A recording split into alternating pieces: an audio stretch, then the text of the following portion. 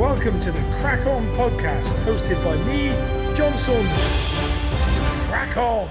Hey guys, welcome to episode 12, series 1. I'm really looking forward to bringing you this guy as well, because me and Jason go back not a long time, a few years, and you'll find out more during the podcast where when it was recorded pre-Christmas, so it's got a bit of delay on stories that we went through. I think I wish him Merry Christmas a couple of times. But Jason's got a real crack on mindset. And that's what this podcast is all about, is bringing out people that have just got that attitude and mindset to just get on with things. He's in the travel industry and hospitality, which you'll run through again in the podcast, which has just gone through the hardest time through the pandemic. You know, all travel ended.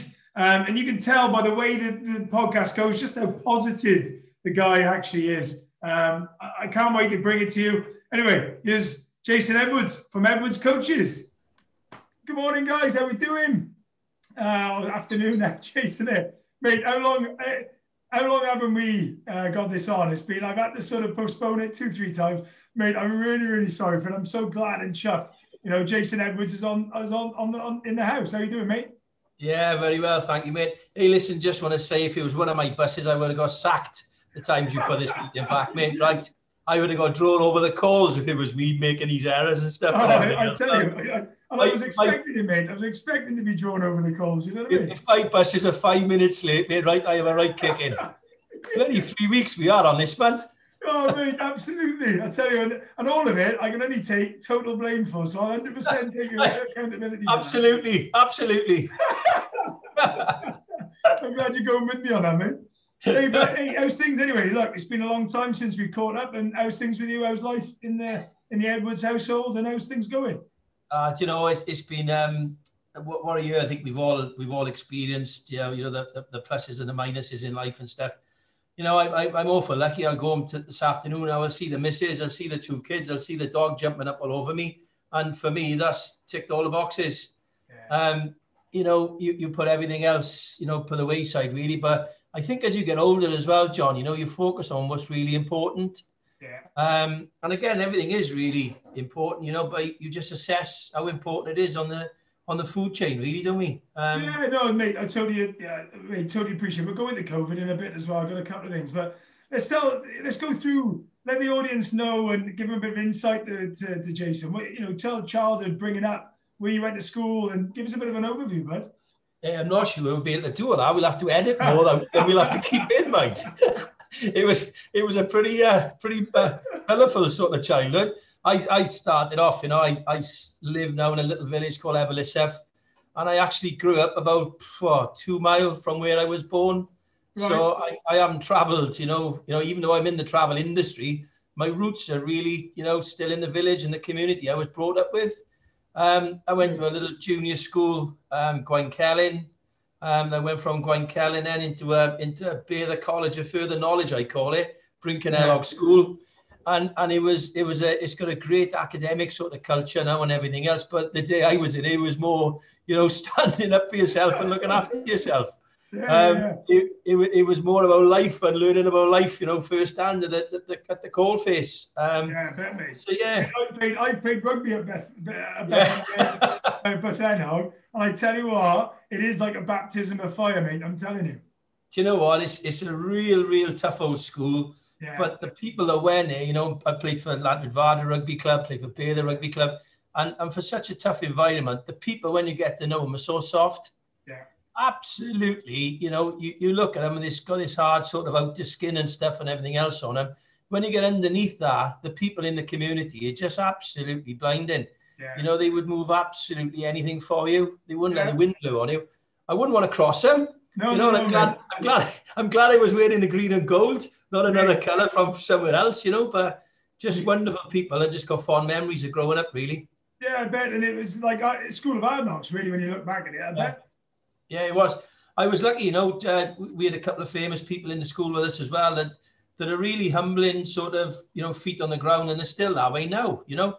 We don't know any different. It's just the way we were brought up. It's the way our parents brought us up. And I think if you did get carried away with things, you'd be pretty much brought back down to earth with a bump.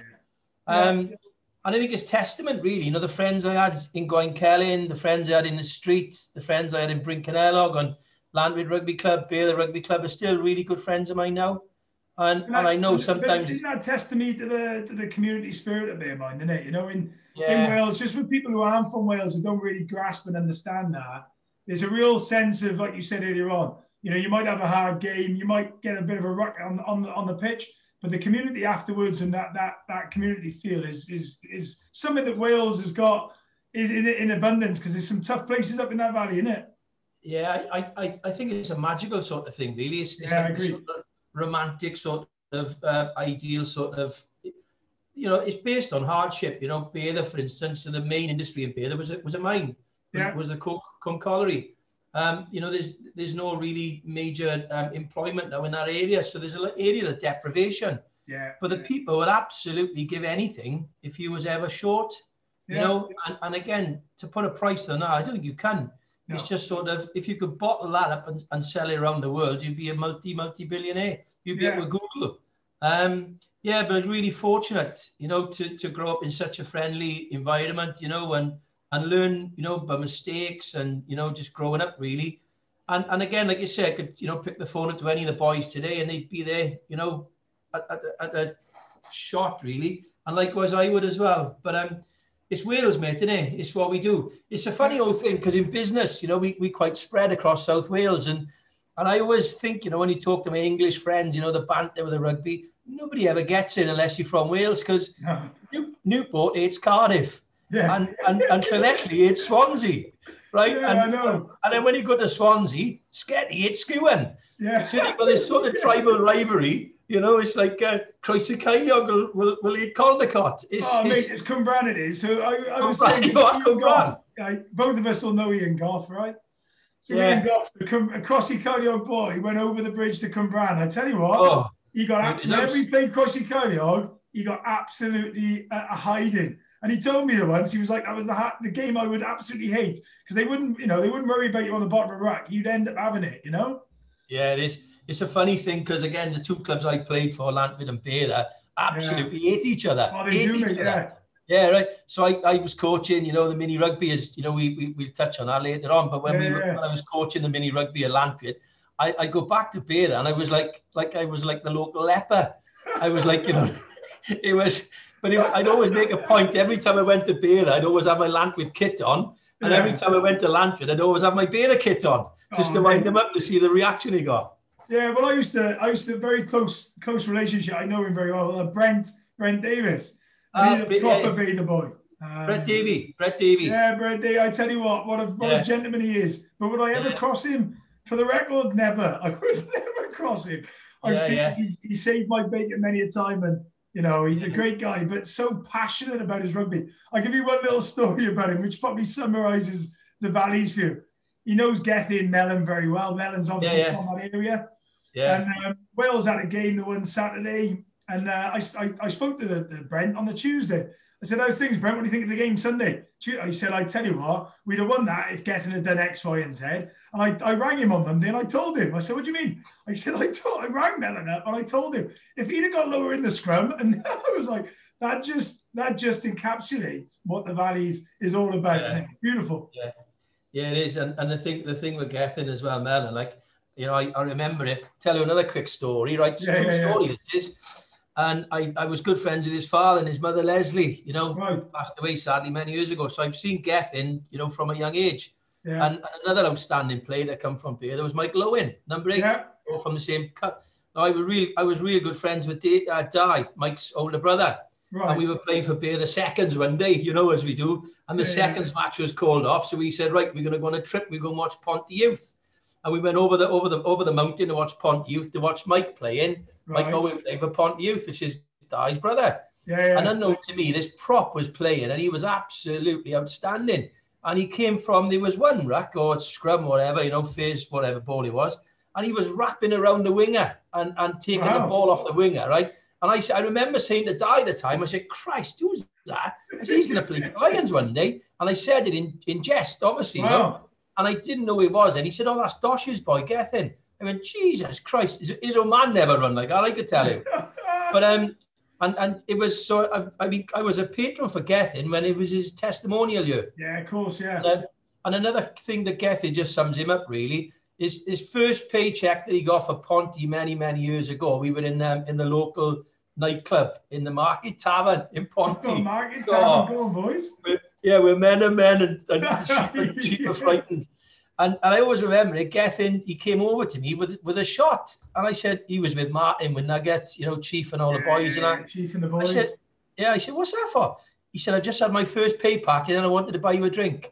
Oh, and it was just priceless, you know. So I've always, again, you know, you talk about the boys, you know, Brett Davey, you know, Mike Lowen, you know, Mellon. They're all proper local Valleys boys, you know, and just look after each other, really. Yeah, totally. I mean, Bradley's up the road as well, isn't he? Bradley Davis is from that way as well. Yeah, well, again, I work with Bradley's old man, Blethen. Oh, do you? So Blethen and I go back years, right? And another quick story, we were down the Vale one day many years ago, and Bradley said to me, he said, listen, I've just phoned your man and told him down in the do with all the players. And I said, oh, are you sure? Is that safe? You know, he says, too late now, I've done it.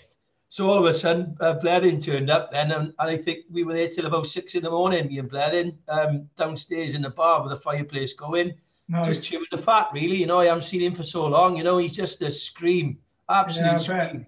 Well, I used to work with his brother. I used to work with his brother, Bradley's brother. Yeah. And I remember a little story about Bradley when he was in the youth for Cardiff. So I was running, we'd opened Tiger then. Yeah. So he came in with the youth team, and obviously he's massive. He was massive then, he's still massive now. And in our club, in a nightclub, there's a small ceiling. So one of the doormen came up to me and said, I had a radio call saying, John, someone's headbutting the lights. I said, you are? Said, John, someone's coming in and headbutting the lights. I was like, wait there now. So I got up there, and Bradley was bouncing up on his toes and headbutting the ceiling lights. So I had to ask him, look, bud, do me a favour, stop headbutting the lights. You know, it was the first one I ever told. He was very respectful. He said, sorry, mate, I didn't mean to, and he was fine. Yeah. Me and Bradley get on really well as well. So it's they're all top boys, you know?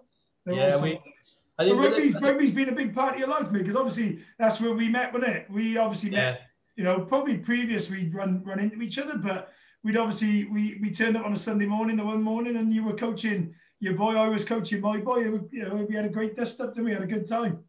Yeah, it was, and I think it's really important as well. It's such a grounding as well for me, you know, for business and stuff and all the nonsense you got to put up with every day. You know, when you're faced there, and I tell you what, it's a bloody exposing sort of position to be in when you got like 30 kids turning up on a Tuesday night and you haven't got a clue what you're doing. You're really exposed to the elements, and it's sink or swim. And another quick story, when I first started, I was asked by an old mate of mine, Rob Emanuel. I don't know if you know Rob. Emmanuel Jones Properties. So Rob phoned me up. He said, listen, can you come and help me out, you know, coach the kids? I said, Rob, I haven't played rugby for 15, 20 years, you know. Give it a break. Anyway, I'd write the script, and, you know, I'm like a bit, you know, detailed and stuff. And I turned up like 5 minutes to this, 10 minutes to that, 5 minutes to that. And I think for the first 6 or 7 training sessions, Rob would phone me up after the end of the session. He said, listen, do you want to come up for a bottle of wine? So it was a Tuesday night, and we'd go back up to Rob's house, which is just up the road from me, and the two of us would be sitting there totally, what went wrong? What did we do wrong again? Because the kids just run amok. And we'd have a bottle of wine in between us and think, right, we got to take control of this now next week. The following week, the same thing will happen again, you know? But it was brilliant. Brilliant. We had some good dust, so I know, you know, all I remember about your team when we ever played you, we'd always have a really good, expansive game, wouldn't we? You try and get them out wide. I try getting my guys out wide. We'd always have a good game. St. Peter's versus, you know, Lantwit is a great game, wasn't it? I think the philosophy we had, you know, rugby's a wonderful sport for all shapes and sizes. Agreed. And we just, you know, I'd come off the pitch sometimes, and the parents or the kids would ask me if we won or not. And genuinely, I didn't know whether we had won or not. Because it wasn't about winning. It was just watching the kids enjoy. And we try and get the ball to the wingers, you know, or whatever. We never kept a 10-man sort of game. It was kids just playing for fun on a park on a Sunday. Yeah. And we were lucky, you know, we got some exceptional talents. And we got some fabulous parents that were supporting those kids and just let them I think they're just growing really and enjoying their sport. And, it was, you turn up to some teams and you see the parents were too aggressive and it was win at all costs and just lost. The game was just lost on me then, you know. Yeah. Are you still involved now, mate, or are you still involved? I had to drop it. Yeah, to be honest with you, again, if I can't commit to something, you know, fully, I can't do it. Yeah. And with work, you know, going the way it was, and then the high sheriff sort of title sort of landing on me, I had to sit down with the other coaches, you know, me, Paul, you know, Norm, the other coaches, and say, I think I need to give it a skip for a year. I need to jack it in because I couldn't commit to every Tuesday and every Sunday because of, you know, the high sheriff obligations. So I do miss it. I love the kids. I still go up and watch them training and stuff, and they still all chucking mud at me and messing about, you know. Yeah, it's good. It's just no hiding place, really. It's ruthless. It's a ruthless. No, it is. And as you said, mate, it's a baptism of fire, isn't it? You know, it is a total baptism of fire. So let's go into Edwards coaches then. Let's go into, you know, where did it all start? I've seen, you know, 19 years, 20 years within it. Talk us through the journey of the company and you know, your involvement in it, mate. Well, it started way back in 1925. So it was a great grandfather of mine, George Edwards, and he moved up from Lamphey down in West Wales, and he came up to the valleys chasing work with his sons, you know, and they built many houses and properties in and around Tonypandy, you know, Judges Hall, you know, where leaks are now and things like that. And then he found out that the workers couldn't get back and forth to work. So he ended up putting a minibus on, you know, like an old Charabanc. Yeah. And then he found he was getting good at this sort of minibus work and got another minibus, then another minibus. And then 90 so many years on, now we're here. So I'm fifth generation really in the family business. Amazing. So we got George Edwards to blame for all this bloody nonsense we did, really. So yeah, it's just what it is. You know, my working career actually started off in British Airways, you know, in Caerphilly. So I'm an aircraft engineer by trade. I just wanted to do my own thing. I didn't want the silver spoon, you know, and everybody saying this and that. So I bought my own house, bought my own car, got my own qualifications. Absolutely loved. I spent 13 years with British Airways. That became General Electric. And again, real strong memories and real strong friends there. You know, I learned so much really about life, and we laughed, but worked hard as well. Yeah. And I came into the business in 2001, and I've been here ever since, really, you know, just trying to make a difference. It's interesting you say about the silver spoon. I know a lot of people, a few guys that I've got parents that have got businesses, and it's interesting me talking to my own son now is, you know, what are you going to, you know, you've got a boy the same age as me, and it's having those conversations about actually, if I have a business or I got a business, you know, you're going to come in, or would you like to come in? I mean, it's probably, is this something you're talking to your boy back at the moment about, or? Oh, no, the two sons I got now is they both just enjoying life and enjoying sport. My oldest son, he's really lucky. He's up in Llandovery College on a sports scholarship, and he's just enjoying his rugby, his education, you know, and he was ready for it. You know, he's 16 and he just seems to be flourishing. Yeah, but then the environment, you know, the coaches, you know, your Nathan Thomas, Johan Cunningham's have set up there. It's like we were saying earlier, there's no pressure on the kids. No. There's the pressure on the kids is for them to enjoy and just have a go. And again, it's going to come back to me and my partner, Lynn, as well. There's no pressure off us. You know, if they're successful or not, as long as they're happy, as long as they're healthy. And I always tell them, it's just be the best you can, you know, whether it's the best person or the best this or the best that, just be the best you can, you know, and enjoy what you do. So there's no pressure off my kids to come into this business, just enjoy what they want to do, really. Yeah, no, I love that. And I think, you know, like you say, sometimes there's a bit of pressure put on the person to take over that mantle, isn't it? I mean, farmers, as an example, you know, they've had this, you know, for centuries in the family, and there's a bit of an expectation. But so you joined then 13 years after. Talk us how it's been since then, because I bet it's been. You know, recently I know you've had to be put through the mill, which we'll run through. But 19 years ago you joined it. What? Talk us through the journey. You just you know, again, the disciplines you learned really as growing up in life. You know, respect, hard work. You know, you make your own luck. You know, you're committed. You know. You've got a good team. Again, you go back to your sporting things again, and it's what sport built of. It's respect, it's hard work, it's team culture, it's enjoyment, you know, celebrating success, knuckling down when things are not going so well. You know, it's a simple sort of ethos, really. And you just brought that to the business. You know, Yeah, we're doing okay. You know, there's a lot of other things we don't do really well, and we got to brush up on. That's probably me being me. I'm always looking. I'm not chasing the dream, but I always know there's something you can improve on. And again, you know, you get up in the morning, you should want to come to work with a smile on your face. And I think the thing where I am now is the team of people I got around me are actually driving me on. It's brilliant to come to work really and see the energy now and the focus on. I think, you know, when you go through times of adversity, as we all, you know, we've all been through at the moment, it just re-energizes you. It just gives you that focus of what's important. We've had to make, you know, redundancies and restructures, and we've gone through some real tough decision-making processes, you know. But we're going to come out of this far stronger, you know, far more mobile, accurate, detailed business with a team of people around us just really want to make a difference. And it's really tough at the moment. I think, you know, we got a standing joke. I think if we owned a cinema, we'd be involved in every business, not really to be involved with or advised not to be in. Because when COVID hit, we had 310 buses on the road every day. And then when COVID hit that day and that time, we went down to 3 buses. Wow. So you know, you've got all the demobilization and parking of everything up and laying everybody off and putting everybody on furlough and cash flow problems, you know. And it's been really a hell of a learning curve, you know, something I think I never want to see or go through again, but I've learned an awful lot of positives from it. What would they be? What would the main ones be, mate? What would the main positives be? I mean, I was gonna say to yourself, give us a scale of where you're at now, because 310 vehicles. I mean, that just even closing my eyes and thinking about how many that is. That's a great fleet, isn't it? Yeah, well, we you know, one of our businesses, National Express, you know, we got like a franchise with National Express, so we do Swansea, Cardiff, Bristol depots, you know, all around the UK, really.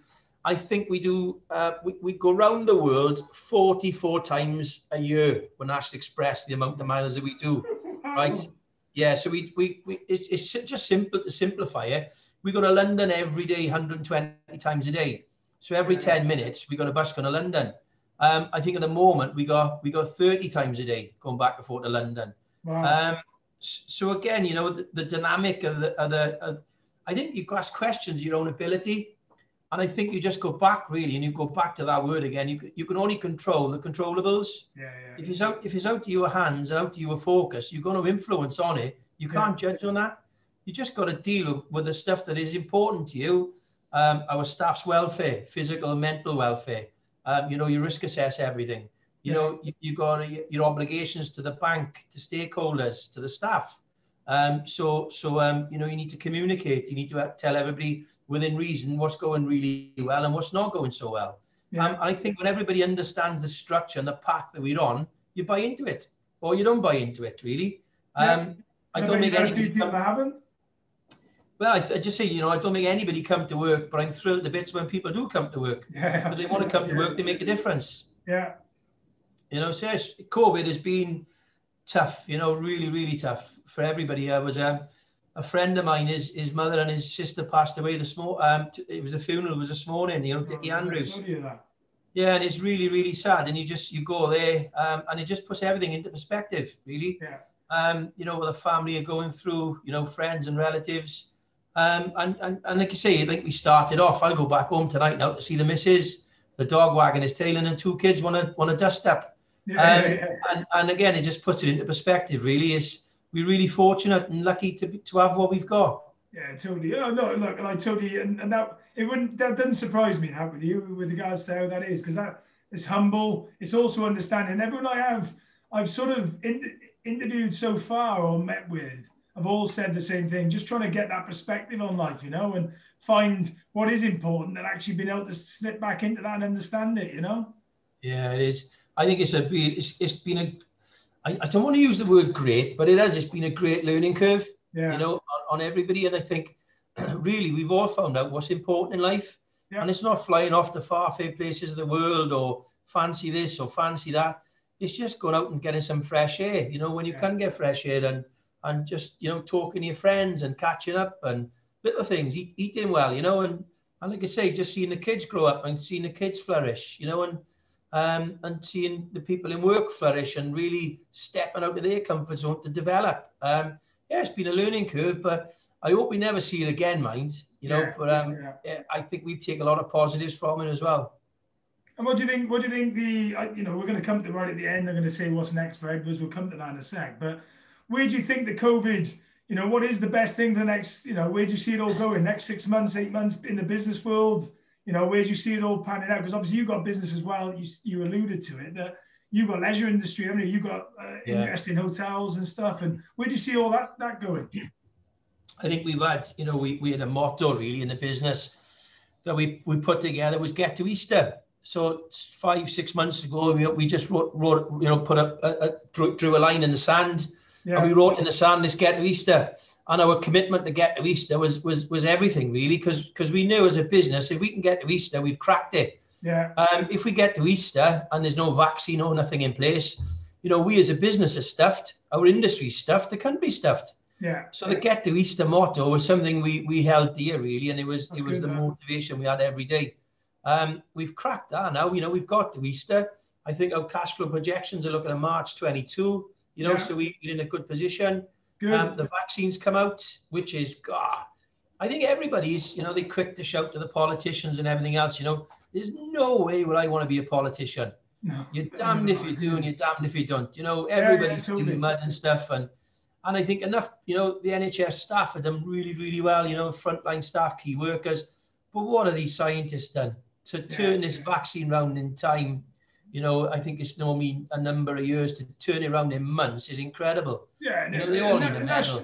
But I think it shows what you're saying. That if it's one of those ones. If you've got to do it, and you get it done, it shows. It's a bit like I use it from a rugby analogy, where the World Cup, where they had in Japan, where they had those hurricanes come in, and there was potential one of those games was going to be cancelled. But the Japanese looked at it, turned it, somehow that game went on, and they should never have gone on the Wales game, but it went on. And I just think in adversity, those people that really can make it happen, I know I'm going to use the nerd word crack on, but when you've got to get on with it, you've got to get on with it, haven't you? Yeah, I think that comes down to attitude as well. Totally. The crack on thing it's really what drives us all on. And I think the people that have got that sort of mindset, the crack on, positive ambition to do it, you will find a way around it. Yeah. It may not be the same as what you hope for, but you still get to the same result. I just wish, after the autumn series or the international we just had, we had some sort of hurricane or some sort of tsunami or whatever to postpone the matches we just had, because they were pretty tough to watch on times, really, Yeah, but because you get, that's part and parcel what Edwards does as well. You take the Welsh boys all around the world and all around the country. I mean, that must be a great little privilege to be part of that. Yeah, it is. It's really, again, keep using the same words. Really, it's really humbled by it, Yeah. I'm awful lucky to know a lot of the guys growing up over the years as well. And everybody, again, you jump on the bandwagon, the press and sling mud and stuff. But when you go down there and you see the effort the boys put in, week out, the backroom staff have been planning that for months meticulously, hard work, hard graft, sleepless nights, I remember a quick story about Warren Gatland, right? And I got up one morning, it was stupid o'clock, it was like 4 a.m. I had to get up because my head was buzzing about something, so I came to work and got on with some emails. I had an email I had to send to Warren, send him an email. I had a reply straight away. It was like 4:30 a.m. And I replied to him and I said, what on earth are you doing up at 4:30 a.m? He said, I'm going to beat the Aussies. I want to beat the Aussies. And he was up studying the form for the autumn internationals at 4:30 in the morning. So when you look at the word crack on and motivation and stuff, that's him. He hasn't got to be the successful sort of rugby coach, same as Pivac, same as all the players, without putting the hard work in. Yeah. You've got to get up, you've got to put the hours in, you've got to put a shift in. Sometimes it pays off, sometimes it doesn't, but you still put your boots on and get on with it. So I think Wales, the problem we got is such a hotbed and everybody's rugby sort of general sort of scientists and they all know what's going on. Yeah. But when you go down there and you see the boys, the disappointment they got if they've lost the match and the commitment and hard work is priceless, 100%, behind whatever Wales do really. Same as the football, same as everything, really. You represent your country. It's the pinnacle of your career. Yeah, I totally agree. I mean, you mentioned then about the ups and the downs. When Jason, we've all been ups and downs. I know, firsthand, where they take you and everything. When Jason's in that place, what gets you back into that position of rolling back up? What a question. Yeah. I was thinking that when you were talking about the football, it came to me. Yeah, you bugger.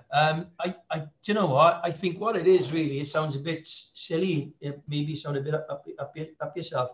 It's just self-belief, you know. I think it's having a bit of self-belief. It's a bit of honesty, looking yourself in the mirror, dusting yourself off. I tend to take myself away from the problem. I tend to go for a walk with the dog. I get away from the noise, and then I think it through, and I come back in and refreshed. I say, right, this is what we got to do. I talk to people, you know, I talk to people that I'm close to. I talk to people that I trust.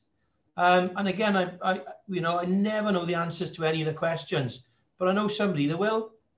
And again, it's just having that sort of network, that support sort of function around you. You can rely on and depend on, whether it's your mates from school or the guys in, you know, the staff in work, or the WRU guys, you know, Carline down there.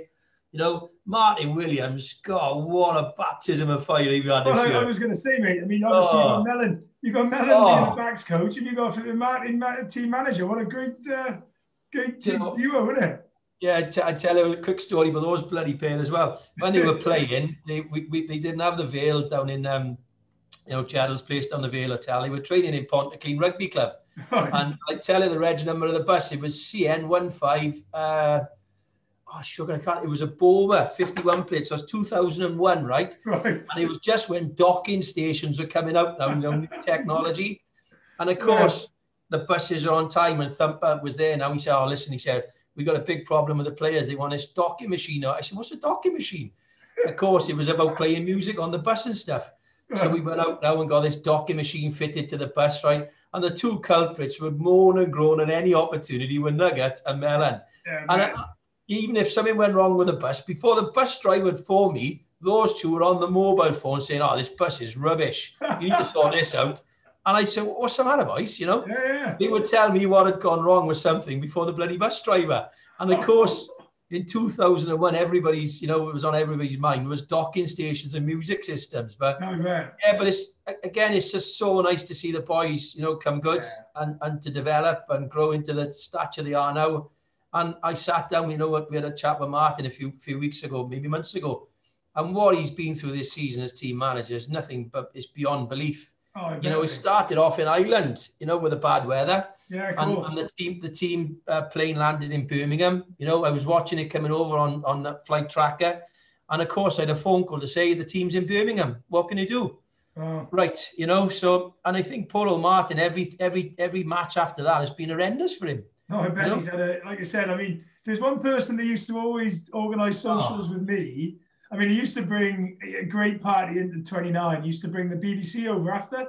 So I had Paul O'Connor over there, dropping names. I had some great guys in there. Patrick came over. So I used to, all my staff didn't follow rugby, but I was all over it. And it's fair play to him. He used to look after me. I used to look after him. Me and Nugget go back. You know, he's a great guy.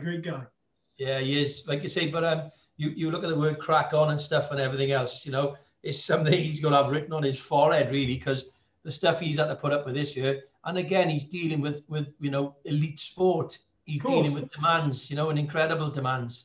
So, you know, for him and his support staff to pull out what they've done this year is beyond belief, really. It's incredible. It's been amazing, mate. It's been amazing. So on to yourself with regards to the High Sheriff then. Talk us through the story. So how did that come about? And what did the role? Here it is. There's the High Sheriff. The High Sheriff mug. The Sheriff mug. So how did that all come about? I can't wait for this story. I always wanted to ask you. It was through adversity, really. We had a real nasty accident in Switzerland. It was a coach accident. So 7 years ago. And one of our coaches was coming up from Italy. He was coming up through Switzerland, through Lake Lucerne. And he stopped at a set of traffic lights, you know. The drivers were outstanding. Phil and Terry Burke from Merthyr. And it was a Swiss postal lorry came into the back of us. So this Swiss postal lorry doing 60 kilometers an hour went straight into the back of our bus that had stopped at a red traffic light, you know, standing still. Right. The lorry hit our bus into the lorry in front, and it was just like a bomb had gone off. It was incredible. So we took a phone call from one of the passengers' irate daughters at the time, and she was, you know, understandably, you know, upset that we as a business hadn't made contact with her. And none of us knew what had gone on because our two drivers, our point of contact, were both unconscious. both flown off in a helicopter, you know, for medical treatment. So Wow. we didn't know about it. Yeah, and from that instance, you know, we pressed the button, you know, we mobilized everything as much as we could and did what we could. I was on telly quite a lot, and unknown to me, I must have come across reasonably well. And then at the time, the Lord Lieutenant for Mid Glamorgan was Dame Kate Thomas, lovely, lovely lady. Oh, brilliant, and Mid Glamorgan is quite a tough gig. You know, Yeah. you've got, you know, pockets of adversity, pockets of wealth. Yeah. It's just a mixed bag area. And I think they just wanted somebody really was a little bit representative of the county, or a bit, you know, me maybe, I don't know. No, yeah, obviously you. Yeah, and another real good family friend of mine at the time phoned me up and he said, I don't know how to put this. He said, but your name has been put forward as the High Sheriff of Mid Glamorgan. And I said, you know, first thing I said, what does that do? What does that mean? So I Googled it straight away. Yeah, Googled it straight away, you know, and I thought, I can't go wearing all that outfit. But then, you know, when you sit back and things and everything else, and it's like we touched on earlier, really, me as High Sheriff of Mid Glamorgan is so much not about me. Yeah. It's about when I grew up. It's about the street I played in. It's about the school I went to. Yes. It's about the guys in British Airways. It's about the representation of Edwards coaches. Yeah. It's about the industry. It's about the WRU and everything else. You know, it's not about me. It's who I represent, and the people I've met over the years have made me and molded me who I am. Yeah. So for me, it was a real honour, a real nervous honour, you know, to represent your county.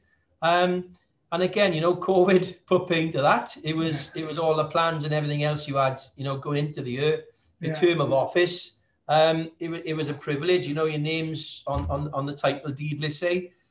But again, I've tried to do the best I can, you know, with the limited resources in place. You know, like I say, we cracked on with it, really. Yeah, get on with it. And what exactly, so just tell me what you know, for anyone that's listening, like, some of you were like a High Sheriff. I was joking about that when I said pistol, but tell us what exactly the role of a High Sheriff is, just for everyone on the audience and me. Really. Yeah, High Sheriff I'm a representative of the Crown. Right. So I represent the Crown, which is headed up by the Queen. So years ago, I would collect all the taxes from all the wealthy people. Yeah. I'd have the option to hang the odd villain now and again if I wanted to. I'd sit on court and stuff.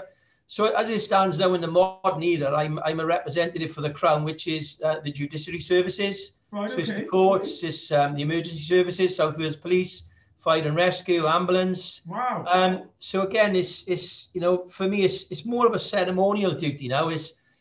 I find myself doing a lot of thank yous to the people that are serving the community, awards and things like that. So again, it's a real privilege, really. There's a lot of weight on your shoulders. It's a burden of weight, really, to try and say thank you to the good of the community and to get a name out there, really. That's cracking, mate. You do that, look, I mean, from my point of view, you do that amazingly well. And I think, you know, your presence on LinkedIn, socially, but just generally the way you put yourself across, I think is amazing, mate. And well, for one, I'm chuffed you're on here, but two, Mid Glamorgan is very lucky to have you in that role, because I think it's sounds really exciting. How long's the tender go on for? It's a legal term of office. You know, it was drawn up. It's drawn up in the Magna Carta, 15 something, right? Yeah. So I think the first number of laws that were drawn up in the Magna Carta was all around the role of the High Sheriff. Oh wow. So it's a term of office for a year. It's a legal appointment that's got to be witnessed by High Court judges and everything else, you know. Again, you meet a lot of lovely people. It's such a privileged position. Yeah. You know, you see people that are really pushing the boat out. You know, we got a campaign going on now with Feed a Food Bank. Yeah, see, I was just going to go on to the charity. You do a lot for charity within the Edwards as well, and yourself, didn't you? Yeah, we try to, and unknown to us as well, really. You know, one of the guys who worked with us, I wouldn't say his name, just in case it embarrasses him or whatever. Yeah, fine. He was coming in with £200 worth of food a week. Wow. And my manager stopped him and said, listen, you know, you've done enough now. You don't need to come home with this food every week. And he said, no, I do. He said, because a few years ago, I was dependent on the food bank for survival. Oh, wow. And none of us knew that. None of us knew amazing. It. Yeah, so he goes to the shop every week. He buys 4 or 5 bags of food or whatever and donates it to the food bank. And again, it's just, there's a real lot of good people out there. There's more good people out there than bad. The problem we tend to speak more about the bad people than the good. Yeah. That's what media is, and that's what people want to listen to, isn't it? I agree with you, mate. I think that's, again, what's showing through this podcast is good people do good things, you know, and if you do good things, more people will do them. Yeah, it is. And I think really the future is pretty exciting. Like we touched on, where COVID's going to lead us and stuff. I think COVID has had such a major influence on our lives. It's molded us into better people. Yeah. I think society is going to be better for it. Whatever religious beliefs and everything else you've got, it's all irrelevant, really. We all respect that. And we just mold everybody together as one unit. And I think going forward, I think it's going to be a better place to live. Yeah, one of my questions was going to be, I got the last couple of questions, it's flown by. But one of the questions is going to be, what's the future for Jason and Edwards coaches? What is the future? Again, it's probably a bloody boring old answer, sorry, mate. No, go on. For me, it's just happy. It's just happy with myself, happy with the family. Fortunate, the family have got the health, really. And we just develop and build off that. It's a simple sort of formula. There's no fancy yachts in Malaga on the horizon and stuff and all that nonsense. It's not really about me, really. I look forward to watching the boys play rugby again on a Sunday morning, with all the banter and stuff and everything else that goes with it. And it's just the simple things in life, really, It's knowing you're going home to a safe environment and the world's going to get a better place from it. With coaches, you said about going in for Easter and driving from 2022. When this all comes back, do you see it going back to normal and growth and working from there? Yeah, I do. I think you look at us, we spoke to a lot of customers, the holiday makers. Yeah. And there was one woman in particular, she's a real astute sort of lady. I spoke to from Monmouth, and she was a retired lawyer, solicitor, in her 80s. Yeah. And I was just talking about holidays. We had to cancel a holiday and put him on another one. And it was in Saturday morning. So I was the track and trace manager. We had a few issues. And I don't mind doing it. It's touching base. I absolutely loved it, really. Yeah, I bet. And I was just chatting to her, and she said, you've got to understand, I'm in my 80s, and me being not allowed to travel, it's like being in a desert with gasping for drink. Yeah. You're gasping for that drop of water. So for our customers, really, the appetite to travel and experience life has never been greater. No. And I think, when the vaccine and everything else kicks in and it's a safer world to travel in, I think holidays are going to go really, really well. Nash Express is going to go really well. I think the transport industry, hospitality and leisure, John, the word you were turning in, I think it's going to go through the roof. Yeah, but we just got to hold on to what we got at the moment. And we'll celebrate success in years and months to come and talk about it in years and months to come. At the moment, it's get to Easter. Yeah. Safely, get to Easter, enjoy what we got. And then I think we'll all benefit from the fruits of our labour in months to come. Yeah, I agree, mate. I totally agree. I'm just putting the hashtag get to Easter because I love that. I'm gonna whack that on. But I got one last question for you, bud. So the last one I always ask everyone is somebody who sat there thinking about getting on with something new, getting on with something different. I've got a couple of friends who really want to move up their business to another level, but they want to crack on, but they're not sure. What sort of advice would you give that person if they're there, they want to do it? What would you say to them? God, you've got some belters of questions today, mate. You've done this before, mate. You could have warned me about these last week. This is the last one, mate. This is the last one. So. You didn't ask any of these last week. You stitched me up. You warmed me up last week. These are hard-hitting questions. I had my favourite colour. and favourite food last week. They're just to soften you up, man. I got tucked up my kipper again. I think if you offer any advice at all, is to be yourself, to make sure what you do, you're actually making a difference to something. Yeah. You're enhancing somebody's life. You're making a difference. I think, people ask about motivation and money. I'm not motivated by money. I'm motivated by making a difference. Yeah. I'm motivated about seeing my staff grow and develop. And we took some customers away on holidays today and talking to the customers, I'm motivated about providing them the best that we can be. Yeah. And I think success will follow that and money will follow that. We certainly don't sit down and we're not motivated by the nonsense. It's just quality delivery of service, compliance. We safe, we legal. We do a phenomenal job. The guys in the workshop do brilliantly well, keeping everything on the road. And just having that clarity, just self-belief that, you are making a difference. You are doing the right thing. Probably the most important thing is enjoy it. Yeah. Enjoy what you do. You need to learn to laugh at yourself when something's gone wrong and you need to kick yourself up the backside and dust yourself off, thinking, God, what a clown. You know, because that's going to happen all the time as well, isn't it? When it does happen, you can't take yourself too serious. Absolutely, every day. You could tell you a few stories today. I can't really, it's not for air. But it's for a second one in a few months' time. Yeah, it's the unedited, it's the Bloomers version. Yeah, we'll get to that one. I think it's just... what I wanted to say was, look, thank you ever so much for coming on, bud. It's been amazing. And look, Merry Christmas. We're close to Christmas. We haven't really mentioned Christmas, but have a great Christmas with the family, mate, and good luck with everything in the future. Yeah, listen, same to you, mate. Really appreciate it. You're doing a wonderful thing. Keep the old podcast going and keep all the social media going. Stay safe down in Brighton, mate. Look after the family. And hopefully we'll see each other on a pitch. Yeah, mate, honestly, my boy will play for St. Peter's again sometime, and we'll see each other on the pitch, definitely, mate. Hey, we didn't bring up your dodgy reffing either. That penalty you gave away, it wasn't a penalty, right? It was dodgy reffing. I was biased. Mate, I gave up my... I'll give you an example. Right? The last season I had with St. Peter's, before I came to Brighton, I had to hand in my towel with regards to reffing. So I nearly had 2 fights with people on the side.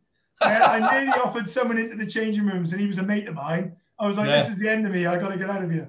So I won't even edit that out either. But my reffing days are gone. Oh, you should, man. Seriously, you were really, really good at it. Yeah, you had a great empathy. I did enjoy it. Just got you had a great empathy with the 2 kids, the 2 teams listening to you. There was a bit of laughter, a bit of fun. It was played with the right context. You should keep it up, mate. Don't drop it. To be honest, I am going to do it down here. He's playing for Brighton down here, which is good. So, and he's enjoying it. Look, we will meet on the pitch again, but have a great Christmas, and I'll catch you soon. Okay, take care. Cheers, John. Cheers. Bye. Hey, guys. I hope you enjoyed that as much as I did. I really loved catching up with Jason, just because we share a lot of common ground, a lot of common friends, a lot of common interests. And he's got, I've just done an NLP practitioner's course. And when you rebound off someone or you're the same trait as somebody, you like who you like. Jason's a very similar person to me. Get on, any barriers, either go over them, round them, whatever you're going to do, just get the job done. And I hope you just really enjoyed it. Some of the points for me were brilliant. If you I love that little quote he said about just strapping your boots on and getting on with things. Love that. Really enjoyed it. I hope you really did as well. So that's series 1 done. I've done 12. So now on to series 2, which I'm hoping will be out in the next few weeks. And then we're going to just crack on and get on with it, and can bring in some more people with the same attitude, really. So anyway, have a great afternoon, evening, whenever you've had a chance to read this. It'd be great if you could just give some feedback, like it, share it with friends, tag people in. But have a great night, evening, afternoon, and crack on. Crack on.